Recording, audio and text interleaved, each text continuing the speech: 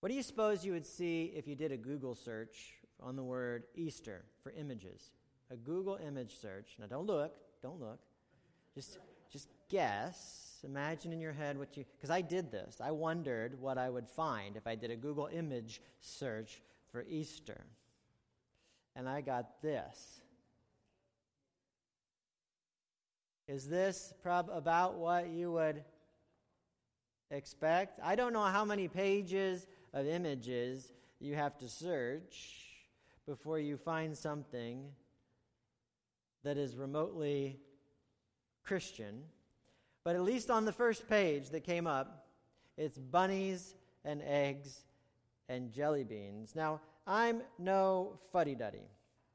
I love the Easter egg hunts. We do one here on Palm Sunday. You know, we go visit Santa Claus. We do a trick-or-treat outreach here on trick-or-treat night. And it's always a big deal, fills the building up. So I'm no fuddy-duddy when it comes to cultural appropriations of the holidays, okay? But, man, do you ever wonder what the heck is going on?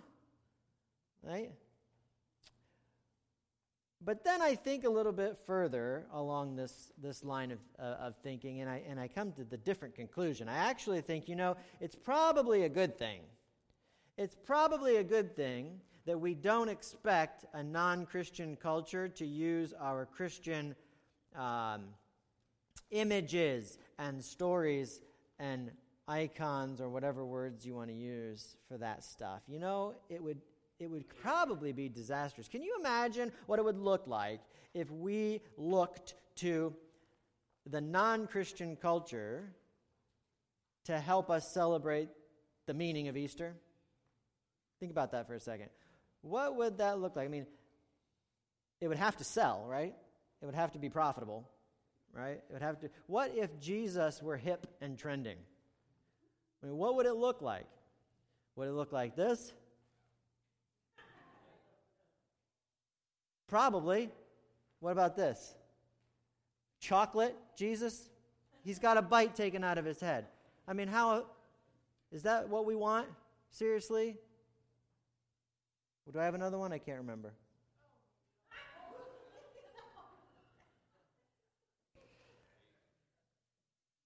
I mean, it's ridiculous, right? It's ridiculous. But yet, okay, we can move on.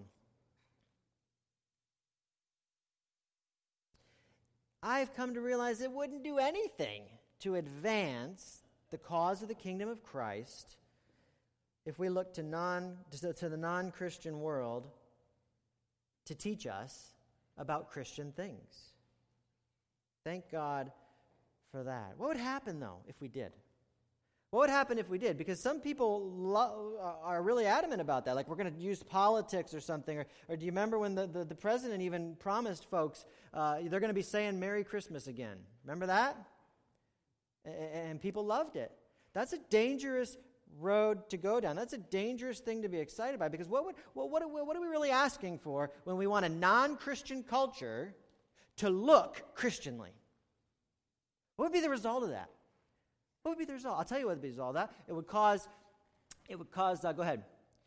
It would cause non-Christians to think that they're Christians.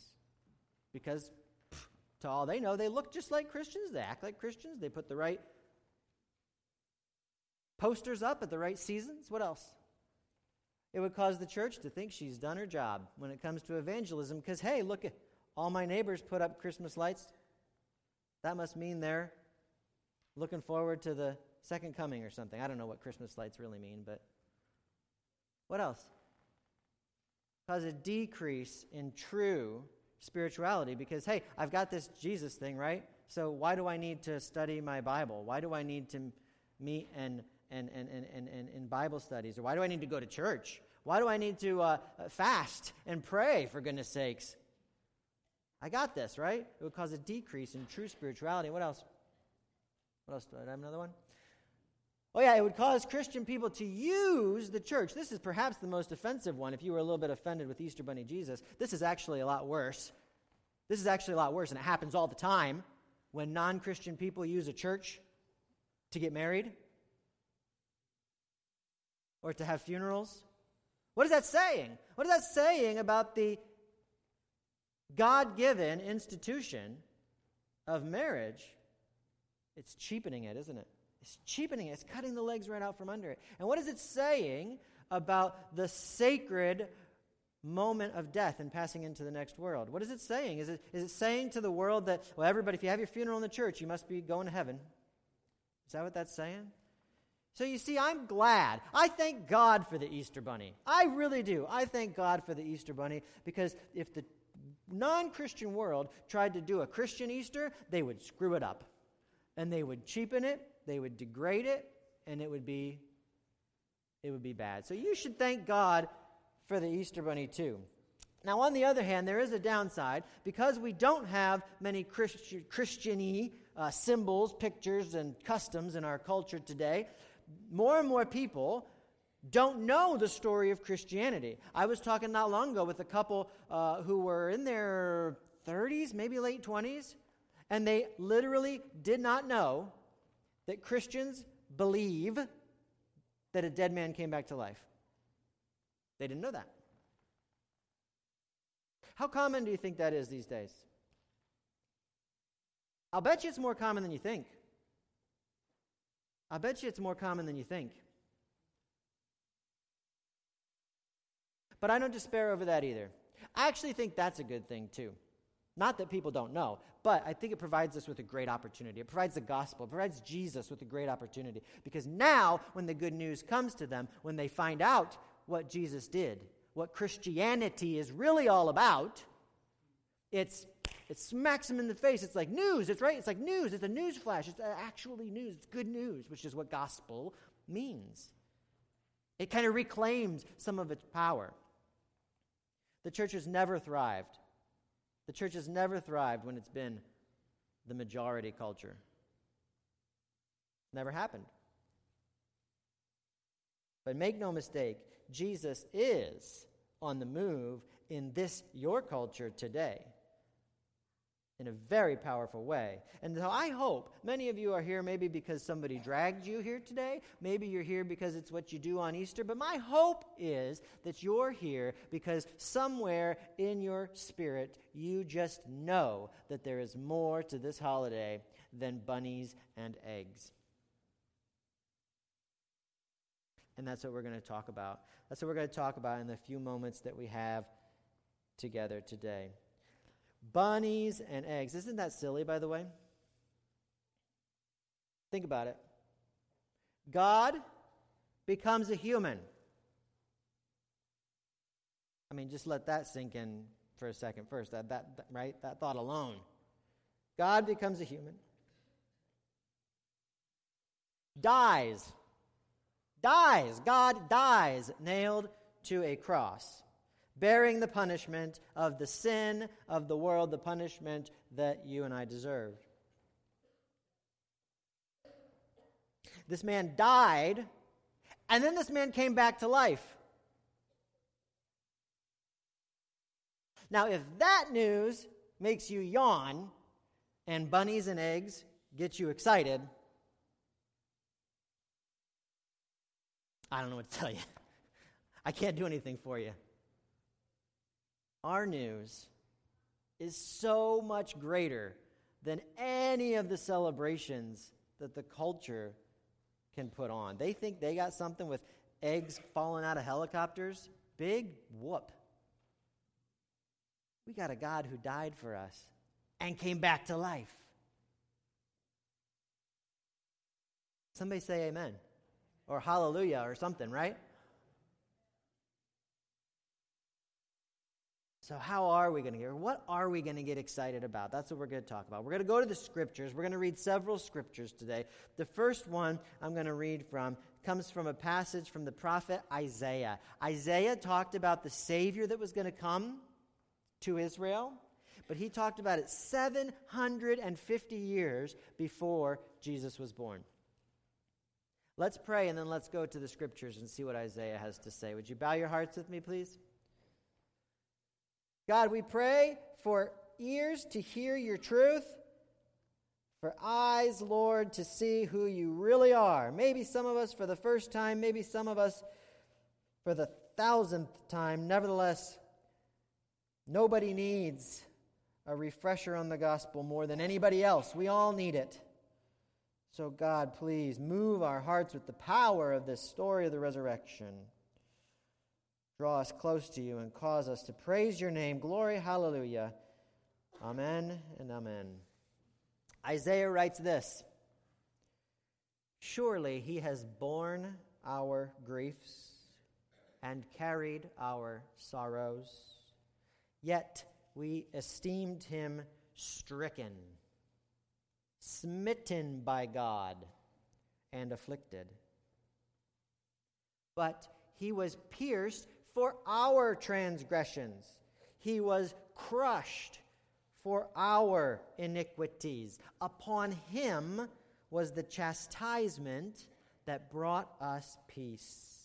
And with his wounds we are healed. All we like sheep have gone astray.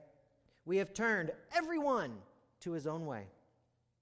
And the Lord has laid on him the iniquity of us all. The second passage was written by the Apostle Paul to a young church in a city called Colossae. Paul writes, and you who were dead in your trespasses and the uncircumcision of your flesh, that means unchanged hearts. That's what he means by that. God made alive together with him, having forgiven all our trespasses by canceling the record of debt that stood against us with its legal demands. This he set aside, nailing it to the cross. He disarmed the rulers and authorities and put them to open shame by triumphing over them in him, that is, in Jesus, in what Jesus did on the cross. It's a funny way to triumph, isn't it? To die the death of a criminal. But that is how God defeats evil. Now, because of Easter, I want to say two things that we can take with us today. Two implications you can put in your pocket. You can write it on your notes page, put it in your pocket, take it with you today. Talk about it over brunch or maybe before you go to bed tonight. The first one is that because of Easter, my past is behind me. And that's a great thing. Anybody in here ever mess up? Anybody? It's okay. We can do show of hands, right? Anybody ever mess up on purpose? We call that sinning.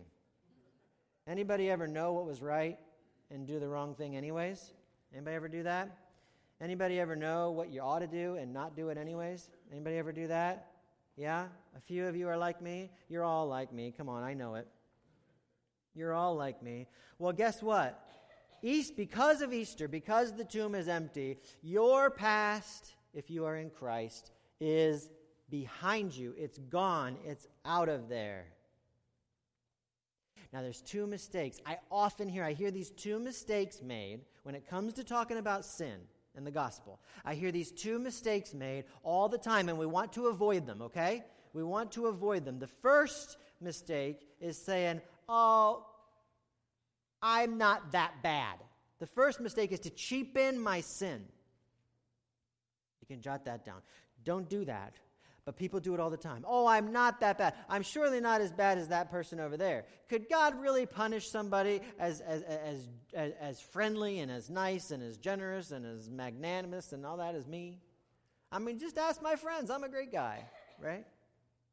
But see, you're asking the question in the wrong way.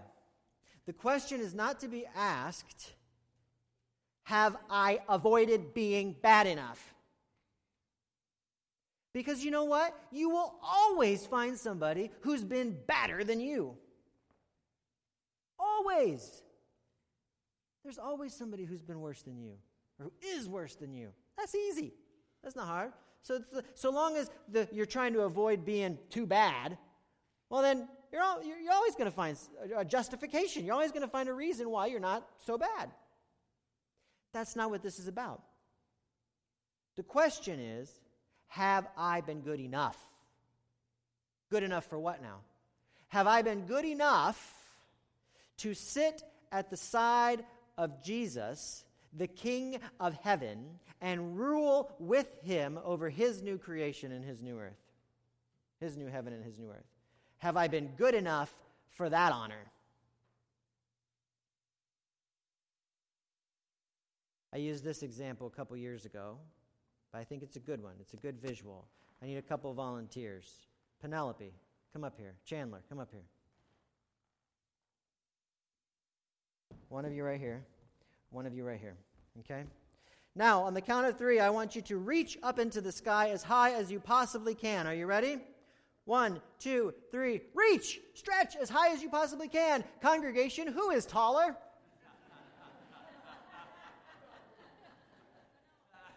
Chandler is taller by far. Give Chandler, stay there, give Chandler a round of applause because, man, this guy is tall. He's so tall. He can change light bulbs. He can reach up top shelves that we can't reach. Penelope's got to get little chairs and stools, or she's got to ask for help because she's just short, right? She's short. Poor Penelope. Now, stretch up again. 1, 2, 3, stretch. Reach high in the sky again. What if the objective is to touch the moon? Now, Chandler, are you closer to touching the moon than Penelope? Unless it's on this side of the earth right now, I'm not quite sure. But yes, Chandler is indubitably closer to touching the moon than Penelope, right? Right? Everybody agree? Shake your heads. Yes, yes, yes. Does it matter? No. Is Chandler close to touching the moon? No. Okay. Thank you very much. You can have a seat. This is a picture of how far we are from the Lord because of our sin. How far we've pushed him away. The question is not, can I avoid being bad enough? The question is, am I deserving of the honor of living forever with God?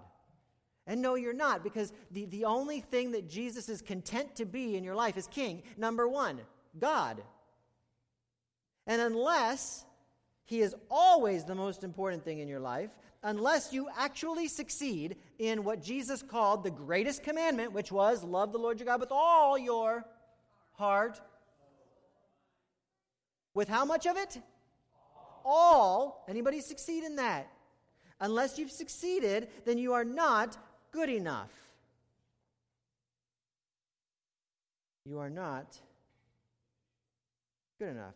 You know, now, what else might you say? Might you say, oh, come on. Well, he set me up for failure because nobody's perfect, Pastor. God set me up for failure. He knew I was going to fail. To that I would respond, show me one sin that you have committed that you had to commit. Is there one sin that you have ever committed that you had to commit? Of course not. You see, you are on the hook for your sin, not God. Sin is that big of a deal. The text that I just read from Colossians, it didn't say all of you who were struggling with sin. It didn't say all of you who need to be a little bit nicer, a little bit more polite. It said all of you who were dead, God has made alive in Christ. Similarly, Isaiah, he doesn't say that the Son of Man would be smacked on the wrist. He says he was pierced. He was crushed. If your sin isn't a big deal, do you realize? If your sin isn't absolutely lethal, do you understand that you should mock Easter, not celebrate it, if your sin isn't that big of a deal? Because it was unnecessary. It was unnecessary for the Son of God to do what he did, to go through what he did, to bear the weight of your sin, if your sin is not that big of a deal. Cheapening sin is the first mistake to avoid when it comes to seeing our past as behind us. The second mistake goes the opposite end of the spectrum, and that is to cheapen the cross. That is to say, my sin is too great. I have sinned too much, too big, or for too long. And it's good if this is you, if this is the direction that you lean toward. It is good that you have come to grieve over your sin and realize that it's a big deal. Of course, that is good. You are not far from the kingdom of heaven. However, something happens to you, doesn't it? You keep remembering those things that you've done, those things that you are ashamed of, those people you have hurt, the damages that you cannot undo. You remember the person you used to be, and maybe you even hate yourself. If that's not too strong of a word. For some of you, it's not. You know that feeling. And you disbelieve the gospel. You disbelieve the gospel. Yes, I know that Christ died to forgive sinners, but my sin is just too much for him to bear. It's too much for him to forgive. Or I know he forgave me the first time, but then I did it again and again and again. Surely I've gone too far this time. I'm here to tell you that is not possible.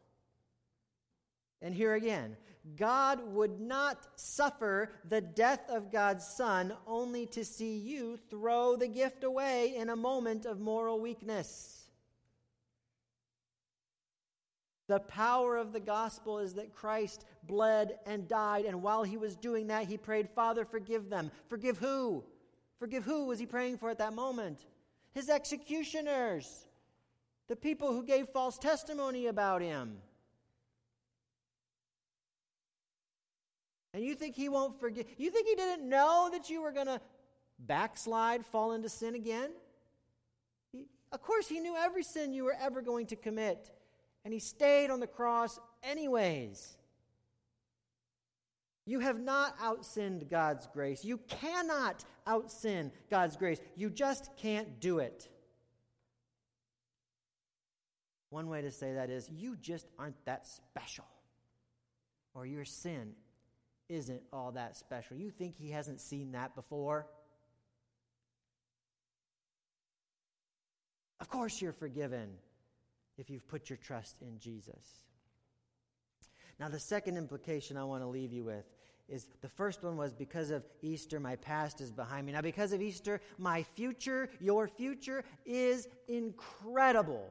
Because of Easter, my future is incredible. A couple more scriptures. Again, I'm going to go back to Isaiah now. Follow along. I'm in Isaiah 9, back to the beginning of the book of Isaiah. Listen to what he says. Of the increase, talking about the Messiah again, the Savior that's coming, of the increase of his government and of peace, there will be no end on the throne of David and over his kingdom. No end. To establish it and to uphold it. What's he talking about, the throne of David? That's the throne, that's the kingship of Israel, right? God was going to bring his king, promised for years and years and years, he's going to bring his king through Israel, through the line of David. So he says, on the throne of David and over his kingdom, to establish it and uphold it with justice and with righteousness. We could use a little bit of that in this world today. From this time forth, and how long? Forevermore.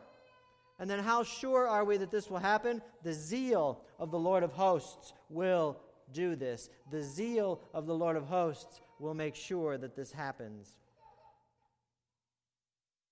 And then for the final scripture, I want to turn to Jesus, probably Jesus' best friend, the Apostle John.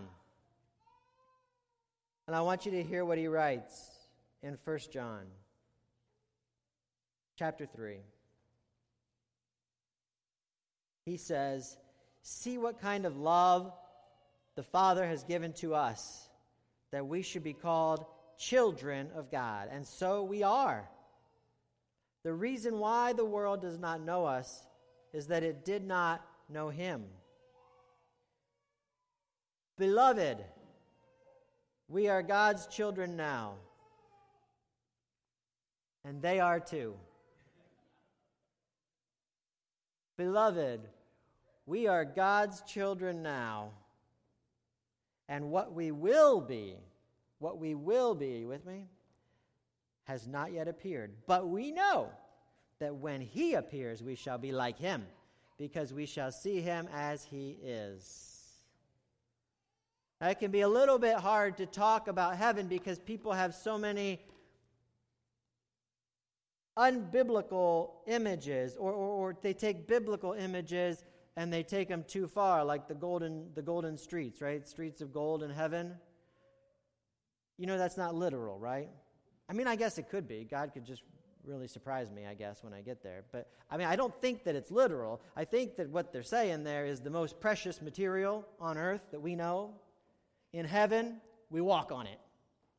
I mean, that's how I understand the idea of streets of gold. Heaven is so much greater and better and worth more than anything in this world that all gold is good for there is making streets out of, paving streets. We want to, but we want to talk about heaven because we got to get excited about heaven because heaven is incredible. Like I said, because of Easter, your future is incredible. Now, from these two passages, I want to draw two quick conclusions about what awaits us in heaven, and I hope it gets you just a little bit excited. Just start from the New Testament passage there, from 1 John. We are God's children now. You are God's children if you've put your faith in Christ. You are God's child. That's what Jesus was doing on the cross. He was adopting you, forgiving your sins so that you could be adopted into God's family. You are like a teenager with a trust fund, right, that you can't get into yet. And it's a heck of a trust fund, right? But you can't get into it yet. Once you can, everything changes. Now, what exactly you'll be, the passage says, we don't know exactly what we'll be, but rest assured it'll be good, because when Jesus appears, we will be like him, John says. And when Jesus comes back, he's not coming back with a cross on his back, right? No, when Jesus comes back, he's coming back as the resurrected Jesus, riding the clouds with legions of angels at his command. And he's coming back to punish evil once and for all, to raise the dead, to give them new bodies, to remake the heavens, to remake the earth. This is who you will be like. That's your future. And secondly, this from the Isaiah text, once he comes back, the increase of his government and of peace, there will be no end. There will be no end. You think of a stone dropping into the water, right? And what happens? The ripples just go out and out and out. The return of Christ, peace and justice and perfection will ripple out throughout the cosmos forever and ever and ever, increasing and increasing forever. Try to wrap your mind around that.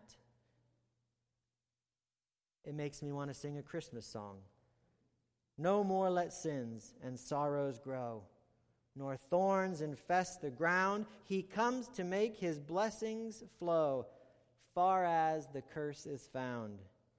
Far as the curse is found. Far as the curse is found. Now, what do I want you to do? Well, I want you to be excited and confident in your future. Baptist leader Russell Moore, he tweeted this out this week. I want to read this to you. He said this. He said, the gates of hell are torn down. Death is ripped apart. The right man is at the helm of the cosmos. And you're worried about what again? Yes, Christian, this life can be difficult. It can be a very confusing thing. I can't do anything about that for you. Jesus told you it was going to be difficult. But we need to put things in perspective. You know what your life looks like to Jesus? Put this up on the thing. This, friends, is your life. Sounds like a documentary, doesn't it? This, friends, is your life. Here, you were born. Here, you quit wearing diapers. Here, you started to walk. Here, I need something steady, don't I? Here, you graduated high school. Here, you got married. Here, you retired. You with me? This is your life. And this Actually, I ran out of screen space. This is yet to be written. The thing that we don't want to do is to make everything out to be about that. And that's what we do. Put the thing around it. We make that out to be everything, don't we? We give it way too much importance. We think that's all there is. Even Christians, we act like that's all there is. Now, the amazing, miraculous, mysterious thing is that God's going to use even that. That blue line is really important to God. I mean, he came into that blue line to live and bleed and die, right? I don't know why that blue line is that important to him, but it is. So go ahead and he's going to use that blue line somehow in the red line. I don't know how. I don't know what that looks like. But don't make the mistake of thinking that the blue line is what it's all about. But do know that God wastes nothing, and everything that's happened to you will be redeemed and used for God's glory in the red line.